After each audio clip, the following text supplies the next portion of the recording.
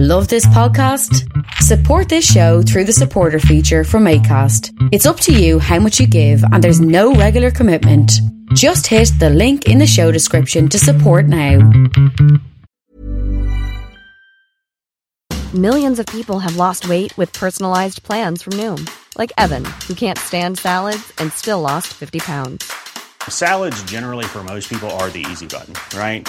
For me, that wasn't an option. I never really was a salad guy. That's just not who I am. But Noom worked for me. Get your personalized plan today at Noom.com. Real Noom user compensated to provide their story.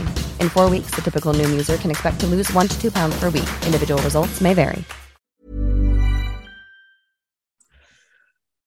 He's the author of Eric the Red, whom we are going to discuss today, and rather a hidden figure in the Viking saga. And of course, I want to begin with, how did you stumble upon this guy? Because, like I said, it's kind of hidden from history, and as you mentioned in the book, it's kind of just 40 lines, more or less written, a mini saga, in other words. So, how did you were going to write about a different person, but how did you stumble upon this guy? Of all places, and I forgot to say, by the way, my guest is Øystein Morten. I'm sorry, I forgot to introduce you there, but let's begin with, how did you stumble upon Eric the Red, or Erik Raude, as it's known in Norwegian? Well, I wrote a book some years ago about the king Olaf Tryggvason, Christianized Norway, and this guy, Leiv Eiriksson from Greenland, he was he was one of his men.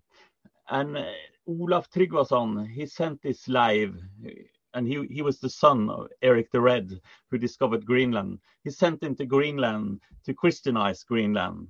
And of course, he drifted off course and discovered America instead. So, as a follow-up of that book, I wanted to write about Vinland. That was the expression they call this land west of Greenland that we call America.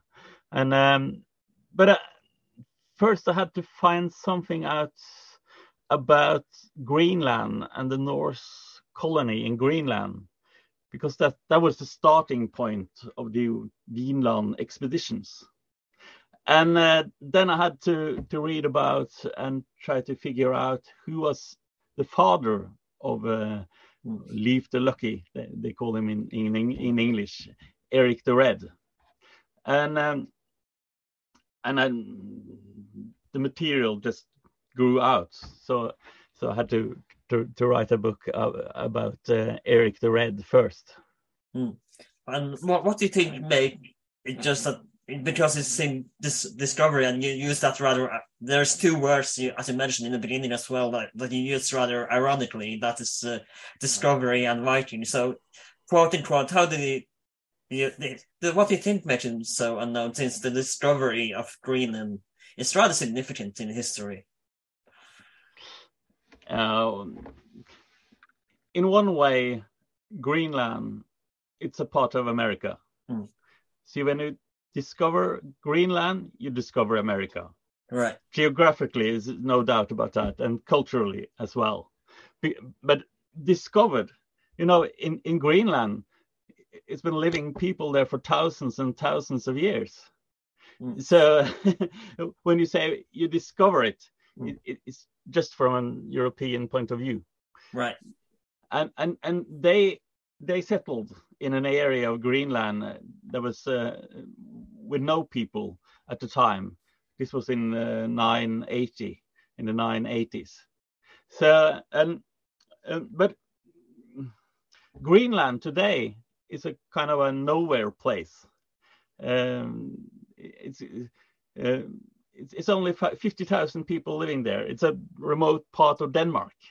So you don't reckon it as this discovery of America, which it is. So that's why I think Erik the Red is not that important. But when his son, Leiv Eiriksson, comes to Canada, it's much more important, because Canada is so much more important for us today than Greenland. Right. But Greenland, it's the world's largest island, but no population almost. And I think that's why I think if Eric the Red had just crossed over to Canada, he would have been the great figure here, I think. So, well, and another thing is that some says that he it was not possible to be proud of this Eric the Red because he was a serial killer. But I think that is very wrong. If you call him a serial killer, you haven't understood the sagas at all. Right, and let's start with that because, as you mentioned in the introduction, he does seem kind of like a troublemaker. If you managed to get expelled from 2 different countries at the time, but let's begin with Norway and his banishment from Norway. Because it starts with a murder, as you mentioned. It's only one sentence in the saga. It says half a sentence. It says something about this. It says that Eirik and his father, Thorvald, they were involved in Norse Viga-sakar. And it means that they were involved in some killings. That's all. And then you have to find out what kind of people is this. And you have to follow their ancestors. And you say this is the chieftains of Norway, big people. And if they are and killing people, it's this is a society without a state, no police. So you have to be able to kill people to defend yourself and your family and your honor, of course. And you have to defend your honor. You have to be respected. If someone tries to humiliate you, you have to strike back, and you have to strike hard to build your own honor. So when these people, chieftains, are involved in killings, it just means there's a struggle for power in this part of Norway, in the southwestern Norway, and they lose this struggle, and they then have to leave Norway. Because of their honor, they don't want to be humiliated and be underneath other chieftains. Right. So, because it's about keeping your honor and keeping your freedom, and that's why they leave. They sell their farm. They leave for Iceland. Well, was it shameful to leave for a different country at the time, or did it just was it like kind of like start of something new, a new beginning? Yeah, this is the land taking area period. So you what people from Norway did if they lost some battles or duels or lost their freedom in Norway, these were rich people. They could go out in big Viking ships and to areas out in the Atlantic with no population, and they could take land because there were no one there before. Free real estate. So yeah, and they in Iceland they call them landnomsmenn, land taking men, and they could take land thousands of kilometers, so, and claim it their own, and they could start from zero, and together all these chieftains, they form a free state without a king, right? No one over them, and they cooperate in the ting and in the parliament, and they got a loose kind of parliament in Iceland. So these are not poor people. These are not serial killers. These are not criminals. They just lose the struggle for power in Norway. But this is when they leave from Norway, Eric the Red and his father Thorvald, I think it is around 960. Right. And it's most of Iceland is taken then by other chieftains. So they take some land far up in the north, in the northwest, an area we call Strandir or Holstrandir. In the book I write about me and my son, we try to get up there, but it's no roads today, and it's no electricity. No one lives up there today, so it was too hard. This was in the winter. We tried to walk up there, but we ended up in a blizzard, and and this was right before COVID as well, so you had to really limited time up there. Yeah. We tried to get there. It was just some days before they closed the country. So this is far up north in Iceland, and with very strong winters. So that's where it started. His I think he must have been. He was involved in killings. In Norway with his father, and when they write that, he must be more than 12 years old to be involved in killings in a legal sense. So I think he was probably maybe 15 years old when they moved from southwestern Norway to Iceland. And it's worth mentioning too that 12 years old was considered adult, and you were an adult at the time in the Viking Age. At that age, so he was considered more or less a man at that era. Yes, because he could be punished for killing a man when he was more than 12 years old. But again, often it was just to pay off. Say yes, it was me, and you have to pay a fine for the killing, and it was okay. So yes. He was a grown-up. He was at least 12 years old when they moved from Norway to Iceland. So how when they arrived in Iceland? But first I want to ask, what would the journey be like for traveling from? Because when you went there, you took the ferry, but it took significantly shorter than with a Viking ship. So, but how long time did it take for a Viking ship to reach from Norway to Iceland? And I actually discussed this with my family as well before when I was younger. Now, the continental shift must have been different back then as well, right? So we had to take that into consideration. Was there much difference in continental movements at all compared to 1,000 years later, like today?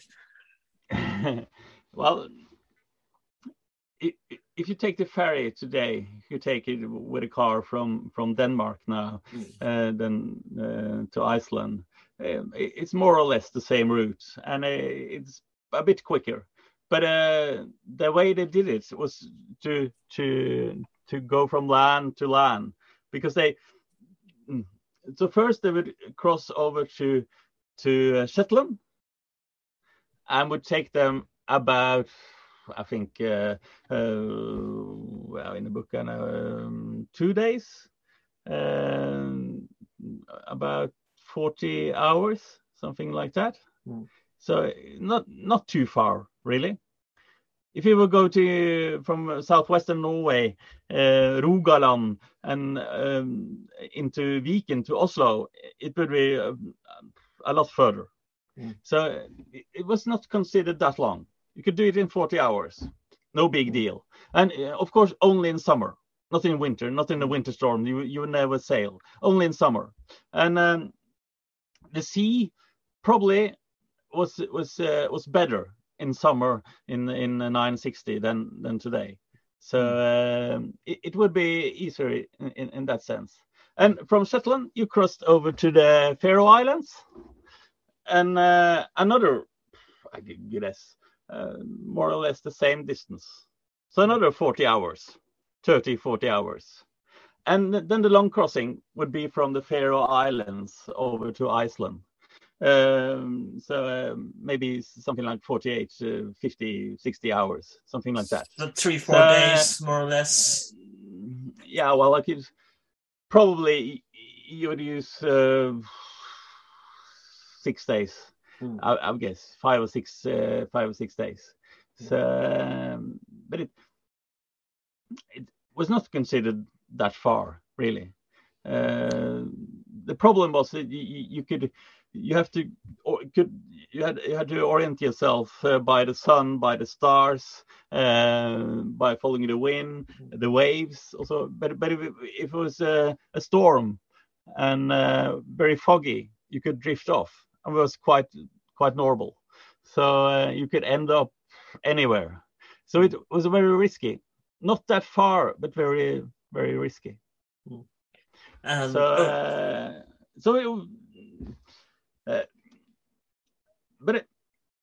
a lot of people did this all the time. Merchants, they would go from Iceland to Norway every year. So in 960, this was not considered something very special, because then Iceland was populated, and they needed these merchants to go back and forth from Norway all the time. Right. So what did they do when they first settled in Iceland? Because we'll get there eventually, but they do get in trouble there as well, which is why they have to move again. But let's talk about their time in Iceland first. Yes, they take land and they settle in a farm called Drangar, which still exists, but it's only used in the summer now. The only thing we know about this period is that his father died there. There's only one sentence in the saga of Eric the Red.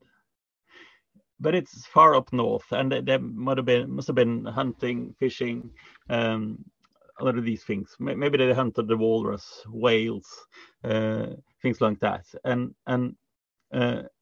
probably, I would guess, Eric the Red, he lived there until he was 25 years old, from 15 until 25 years old. But we don't know much about that. When his father dies, he moves south to the Breidafjordur region and to a valley called Haukadalur. It's in the big fjord in western Iceland, and a valley just beneath the fjord. And he marries a woman called Sudhild. And then they settle in a farm on the land of his father-in-law, who is a chieftain in the area. Here you can still visit his house, because they found the remainders of his house, and they built a copy of it, and it's called Eiríksstaðir. So he's not a big man. It's not a big house either, and he just had to borrow some land from his father-in-law, who is a quite big chieftain. Then the trouble starts, because this is a society with slaves. So his slaves, it says, starts a landslide, who more or less crush one of his neighboring farms, and it kills one of his neighbors. I assume this wasn't intentional. This was unintentional murders. I think it must have been just an accident. So, but then another neighbor, which is the cousin of the man who got killed in the landslide, he kills Eric's slaves. And that's when the trouble starts. And I have to say, this is nothing to do with being a criminal or a serial killer or something. More or less, Eirik, he does what he's supposed to do. Because when his slaves are killed, these people, they are comparable to animals. Right. If you kill a slave, you have to replace it. You have to pay a fine, the same price as the slave. And this neighbor, he's supposed to do that within 3 days. To come with a silver or anything that you could replace Eirik's slaves.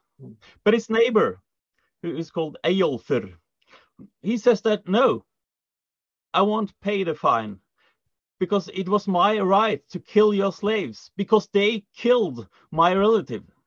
Mm. And then, to protect his own honor, Eirik, it's not possible for him just to sit still and say, okay. Because he's got to protect himself, his family. And if people start saying, oh, he's just weak, you could just kill his slaves, you could do anything with this man. And he's just borrowed some land from his father-in-law. So he's got to strike back. So he goes over to Eyjolfur, his neighbor, and says, you have to pay. And probably an argument. It ends with that Eirik, he kills this man, his neighbor. And then the family of the two killed men, the one from the landslide and his cousin, they have to strike back. You know, they have to revenge this. And they do it by hiring a man called Holmgangsravn. And Holmganger is a form of duel in this period. When two men that transported to a small island in a lake or a river or something, and they fight each other until first blood or until death. And they are transported to this small island in the river. Eirik the Red and this hired man, Holmgangsravn. And Eirik kills him. He kills him. But then he's on a meeting after that. He's got a sentence over him that he's an outlaw from Haukadalur. Right. He's got to disappear from the valley. He can't stay at his home anymore.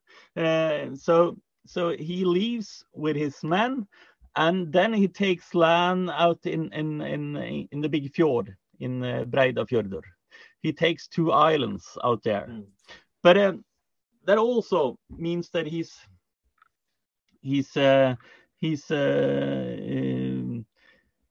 involved in some trouble, because he takes these 2 islands, I think, because there's a quarrel between some chieftains about this area in the fjord, who owns it. So he involves himself in another quarrel, and well, it's quite complicated. But the first fall, winter's coming when he's thrown out of Haukadalur, and he tries to establish himself on the islands, but he doesn't got time to build a house. So you have to borrow a house of another chieftain, and he's taking some very valuable logs that belongs to his Eirik's high seat. And the other chieftain said, yeah, you can borrow my house, but then I need your logs. I have to take them as a safety. And when you come back, you don't need my house anymore. I will give you your high seat logs back again. And Eirik, he builds a house on his own island, and then the year after, he wants these logs back. But then the other chieftain, he says, no, you're not getting them. And it's quite mysterious why, but I think it's got to be something about a quarrel about who owns these islands. But then Eirik, he takes his logs, and he goes down to the fjord. But then the chieftain, so he comes after him with his sons and his men, and there's a battle, and Eirik, he wins this battle, and he kills 2 of the sons of the chieftain, and that's why he's after that he's thrown out of Iceland in the Thing meeting. He's sentenced to being an outlaw. That is, he's outside the law, and anyone could kill him. And anyone who kills him is very honorable. And it's forbidden to help him. It's forbidden to help him to go anywhere. So often these people being outlawed for 3 years, they would just go up in the mountains, or just hide away in a cabin or something like that. So because you were sentenced to living outside society. And it seems rather fair, though, considering he was the one who was agitated, and he had kind of, in quote, rights to kind of kill this man, but he's the one who gets punished for it. It seems kind of a little bit unfair, not gonna lie to you. Yeah, but this is not a fair society. This is a struggle between chieftains, and it's about who's got the most power, who's going to win a war if you start a war, and they meet in this Torsnes thing, which is kind of a local parliament, and it's not about what is fair. It's what it's about where the power is. Right.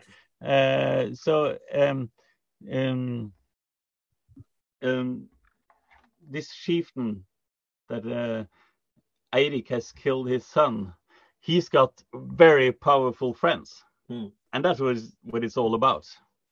And he may say that Eirik, he took these islands, but he had no right to them because one of these islands were mine, and he had just to stand up for himself, right? Because his view of it would be, I cannot take this man Eirik. He's a stranger. He was thrown out of Haukadalur. I can just let him take these islands just outside my fields. So he too had to protect his own honor, and his friends were more powerful than Eirik's friends. And when they meet at the local parliament, then you think, okay, if you start a war here, who's going to win? And say, well, the other chieftain, he's going to win. Okay, then we just try to settle it because we don't want to start a war. So this is how democracy works in this period. It's got more or less nothing to do with democracy in our days. So then the problem now is he's thrown out of Norway and he's thrown out of Iceland. But all the time he just tried to do what is expected of a man or a big man in this area. So in one way he did nothing wrong. But he then thinks that, well, and this is very important, not just for him, but also for his sons. He's now got 2 sons, the famous Leiv and Thorstein, the oldest one. And when they're going to present themselves, they will say, "Who are you?" "Well, I'm Leiv, son of Eirik the Red, the son of etc." And I would put Eirik the Red. Oh, the man who got total humiliated, thrown out of Norway, thrown out of Iceland, didn't make it anywhere, thrown out of Haukadalur. And this would have been so disgraceful for his sons and his grandsons. So he had to do something. Right. To protect and raise his own honor. And but is his sons as well, when it's outlawed, are they immediately followed as outlaws as well, or are they kind of outside? No. It says in the sentence that it's Eirik and his men, and that's his that means he's himself and his closest men. the workers on his farm, and the man who was involved in this small battle with the chieftain in Breidafjordur.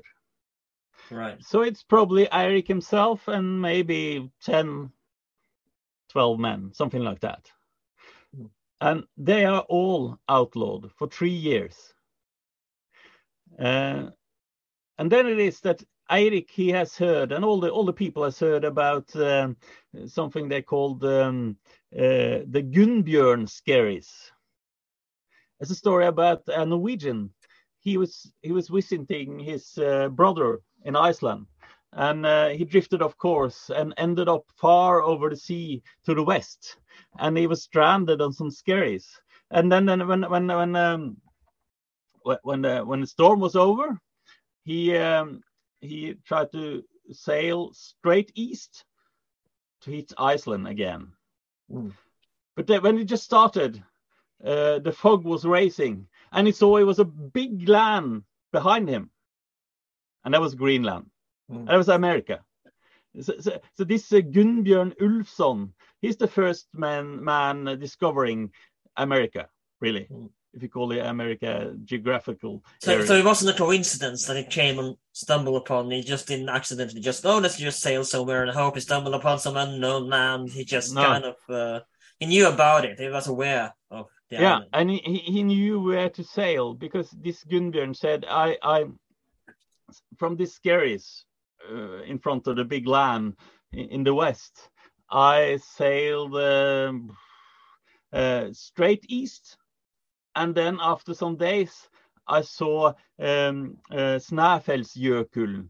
It's a famous volcanic mountain in the west of Iceland. It's snow-capped, and you can see it from something like 200 kilometers out in sea. It's a landmark. So Eirik knew that if he started by this volcanic mountain and sailed straight west, and he could see how high the sun was over the horizon. He could measure that he could follow the same height in the map, and he could go straight to the west from this mountain, and he knew he would discover this new country. And it was also another man called Snæbjørn Galte. Just some years before, he had been to this country, Greenland, and he actually spent a winter on the east coast of Greenland. So he knew was something there, but he didn't know if it was possible to live there, because Snæbjørn Galte, who was the second cousin of Eirik's wife, Tjodhild, he said it's only snow and ice. We had no food for our animals. So when Eirik hit the country, he just followed the coast to the south. And as it says in one sentence in the saga, that he would try to look for a place it was possible to live. And then, of course, he crossed over to the west side of Greenland. And he would find there the green fjords, which is today what they call southern Greenland. And the fjords there are more or less, I've been there in and out in all these fjords, and it's more or less like in southwestern Norway. For Eirik the Red, it would have been like coming home to his childhood Norway. So and that's also why he called it Greenland, and it is in the summer. It is a green land. We could have thousands of sheep out in the fields in southwestern Greenland. So, but it was only one ship, and he stayed away for 3 years because he was an outlaw in 3 years from Iceland. And he built up a farm in the southwest in what is then called Eiriksfjord, and his farm was in Brattalid. But these 3 years, he himself was not too interested in the farming life in the south, because he spent his time going further and further up north, all the way up to the Disco Island, up to and even further north, up to 71 degrees north, into the ice. And before then, all the historians they've said that, well, this must have been a bluff. He must have been interested in the farming life in the south, and it's just they don't know why should he, because going from his farm in the south, Brattalid, up to the Disco Island is like going from in Norway today, from Oslo up to North Cape. Right. It's very long, and no one's been there before. But I think it was to find the walrus and the ivory from the walrus. And as it's mentioned, I think it's worth mentioning as well that and this is mentioned repeatedly in the Black Viking, but which I'm currently reading at the moment. And it's worth mentioning that Whalers was one of the biggest businesses, so to speak, in the Viking Age, with sale to Europe and the rest of Europe, because when the Muslims took over the North Africa, they closed kind of the sale for elephant, but I don't remember the English word for it, but the not mammoth teeth, but the elephant teeth. And so Whalers became one of the biggest businesses in the Viking Age for the Vikings to sell to the rest of Europe.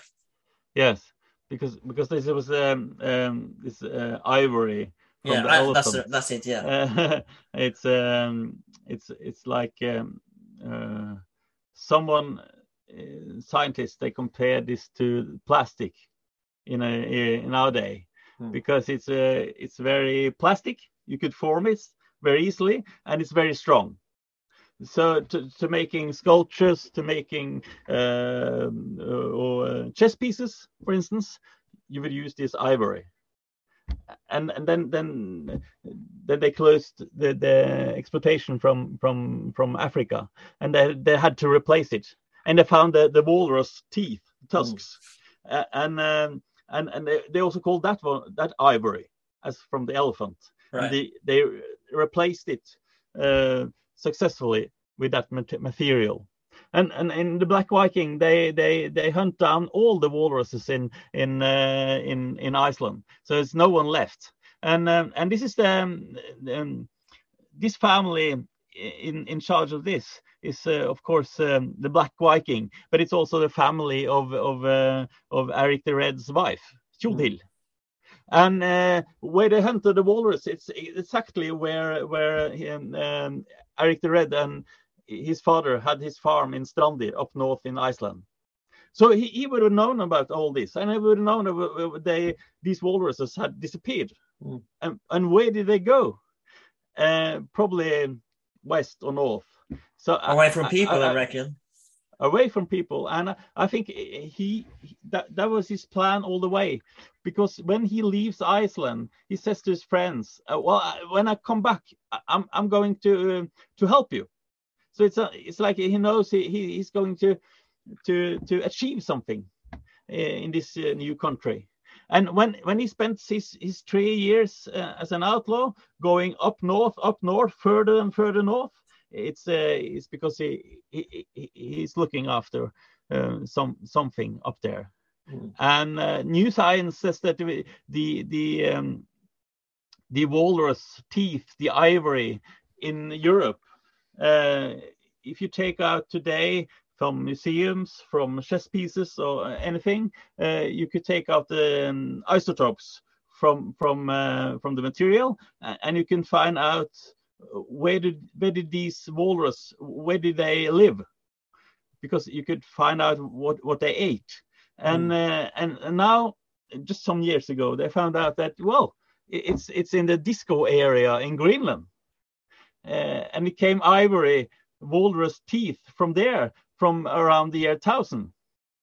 And the only solution is that it's from Eric the Red and his society, in North Greenland, in Western Greenland.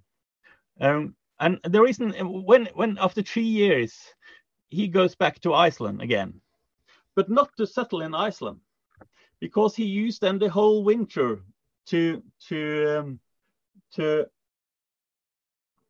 try to convince people to go with him back to Greenland. Right. And it's a success, because the summer after, he's followed by altogether there are 25 big ships and 800 people. And Iceland this period might have been just 20,000 the population. So 800, that's a lot of people. And this is, again, not poor people. This is people with the big ships today, like millionaire ships. And they sell their big farms, many of them, in Iceland, and follow Eirik the Red, the recent outlaw, over to Greenland, because of what must be something valuable that he has discovered in Greenland. And then they set up a society, because southwestern Greenland, all the area up to Disco, it's got no population at this time. We should mention as well that during the travel from Iceland to Greenland, there is an accident at sea that many people drown as well. So it might take a week, the whole travel, because when they hit the landmass in the east, Greenland, they didn't call it Greenland. They said that they're halfway over to Greenland. So what they call Greenland is the green fjords on the western side of the island. And this crossing from Iceland to the ice on the east coast is very risky. You see it all through the history of North Greenland, that it's very risky. So people, they don't just sell their farms, give up their life in Iceland for something. They also risk the journey over. And it's described as when the 25 ships go out, when they're close to Greenland, it comes 3 great waves, maybe tsunamis, and 11 of the ships that just disappear in the sea. So out of 800 going out from Iceland, just 450 people, they arrive at the western side of this new country. And then each chieftain, he takes land, and he gets 1 fjord each. So it's called Herjolfs Fjord, because one of the chieftains is called Herjolf, and Eiriks Fjord, and Einars Fjord. So 1 big fjord each. And of course, they got 1 big ship with up to 40, 50 people in 1 ship, and they start the society in 1 fjord. And there is a big society with all the fjords, and all the chieftains with their men, they meet at the Thing meeting, the small parliament, just to sort out the big society. And this is how they built a free state from the bottom. And from nothing, because this area, it's been populated by people from America, actually people coming over from Siberia for thousands of years. And the last inhabitants in this area in Greenland, southwest, is the Dorset people, but they left this area in 200 AD. So 800 years before. So it's empty. So they could take land and build this society from nothing, and they had no enemies at all, except from the strong winters and so on. But the climate would have been quite warm, and more or less as today, maybe a bit more warmer than today. So but it would get colder some centuries later. So and this society, they built it up with chieftains in the fjords, and they exported walrus tusks, walrus teeth from the hunting in the summer up in the north. And this society survived for 500 years. The same period of time as from Christopher Columbus until Donald Trump. And we should mention as well, because I do know you have a train to catch today. So I sorry, I fell out a bit there, but I'm gonna try to repeat it. Because I do know you have a train to catch, so we have to move on. And of course, the inevitable Christianization of Greenland, as you mentioned in the beginning, is a fascinating story. Because Eric's wife eventually, because she can become Christian, she refuses to sleep with him because he's still a pagan. He refuses to bow down to Christianity. Yeah, that's where his son Leiv Eiriksson, or Leif the Lucky, he's involved, and the king I started with, Olaf Tryggvason, because Leiv, he's the oldest son of Eric the Red, is Thorstein.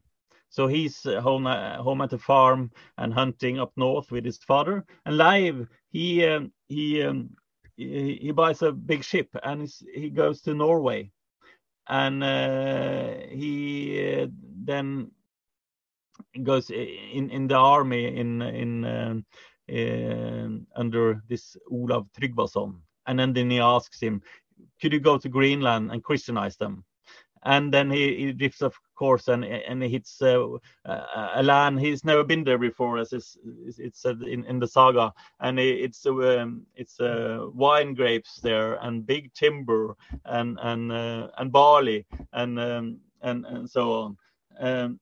So he discovers Vinland when he's really trying to bring Christianity to Greenland. And when he comes back eventually to Greenland, his father is negative to this new Christianity. So he says no. But his mother, Tjodil, she built a church there in Brattalid, Eirik the Red's farm. And then Tjodil says that well, I want to sleep with you as long as you're a pagan. So that's the story. And after that, they got several. They start. They more or less, the problem with the south western Greenland is it's more or less no trees, so they got no timber, and they got it's not possible to produce iron. That's a problem, and they got no lumber. No, and they a very important part of the Viking society is the beer, the drinking, and drinking parties. Because every chieftain is supposed to have a big party with lots of beer, and but it's not possible to produce beer in Greenland. Right. But all these things they are missing. The problem is that they have to rely on the ships coming from Iceland and Norway, and it's so expensive for them to buy what they need, iron, beer, and so on. And then they discovered a land with wine grapes, alcohol, that they could use to replace the beer for having these big parties that is expected of a chieftain. And it's timber, and of course it's possible to produce iron in this new country that discovered further west, and that's why Eric the Red and his children, they are interested in creating a colony in this new country, and in his lifetime, after the first discovery by Leiv, it's a big expedition that goes out in about 2003 with 3 big ships and with 160 people on board. And we should I'm sorry for interrupting you there, but we should as well mention that he's quite old at this point. He's about 60 years at this time of age. And that's probably why he stays at home. He doesn't follow this new colony, and it's headed by a man. 2 of his children, Eirik the Red's children, is participating. It's Thorvaldur and his daughter Frøydis, and also his his daughter-in-law Gudrid, which is quite famous. They go to find Vinland and to settle there, and they bring all kinds of animals and also got some ships that is supposed to go back to Greenland with the commodities that they need there. But it's not a success because they are used to, when they go to Faroe Islands, Iceland, Greenland, so on, these areas they find, they're empty, no people. But then they realize it's full of people in this area in West where the wine grapes grow. The Native Americans, of course. The Native Americans, and they say we got no chance. Because the population in Greenland at the time, it might be just 1,300. And when they go 160, it's 10%. More than 10% of the population, just this expedition. And when they realized that the natives here, there are thousands, it's not worth the risk. So that they gave up the whole thing. Imagine how different history would have been if they actually had settled down and made a colony in America. Imagine how different it would be then. Yeah, but a lot of Americans today in the US, also in Canada, they believe it was so, that it was so, that they stayed there, and they believed it was a colony, a Norse colony in America in the 14th century, because they have a need for creating a past connected to themselves in America. Right. And when the Scandinavians went to America in the 19th century, they were a minority. And then they discovered, well, our ancestors, they've been here. They discovered this area 500 years before Columbus. And then you got these, but it's the only traces from these expeditions is on the northern tip of Newfoundland. That's L'Anse aux Meadows, where it's 3 big longhouses in the Viking style, and they found nothing in the US. But of course, the need for finding something, finding a past connected to this saga world, something. The need is so strong that they invented some rune stones, like the Kensington stone, that is supposed to be from 1362, and all over a lot of places in Canada and in the US, you can, it's Viking festivals and it's rune parks and it's Vikings, and so someone calls this is the plastic Vikings. Yeah. But it's a modern phenomenon, but it's connected.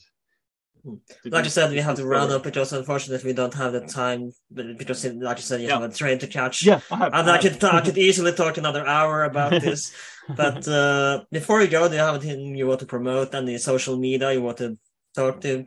My guest today has been Øystein Morten, who has written Eirik the Red. If you're listening to this in Scandinavia or can read Norwegian, this book is an absolute must-read, among with other books that he has written. So, do you have any social media, anything you want to promote, any links you want me to put in the description below?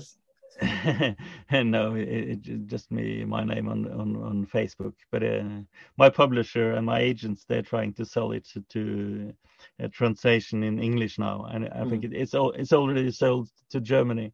So and it's supported by the state to try to fund the translation into English. So I really hope in next year or the year after it's possible to read Eirik the Red in English, because it's the only book about him written in since the sagas. So so I hope for that. Yeah, crossing our fingers. Yeah, thank you.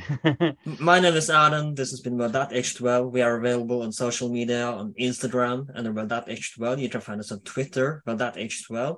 So please like, share, and subscribe. Check out some other episodes that we have made. And if you are on iTunes, please consider writing a little review. That would help us out a lot. My name is Alan, and I'll see you next time. Mom deserves the best, and there's no better place to shop for Mother's Day than Whole Foods Market. They're your destination for unbeatable savings, from premium gifts to show-stopping flowers and irresistible desserts. Start by saving 33% with Prime on all body care and candles. Then get a 15-stem bunch of tulips for just $9.99 each with Prime. Round out Mom's menu with festive rosé, irresistible berry chantilly cake, and more special treats. Come celebrate Mother's Day at Whole Foods Market.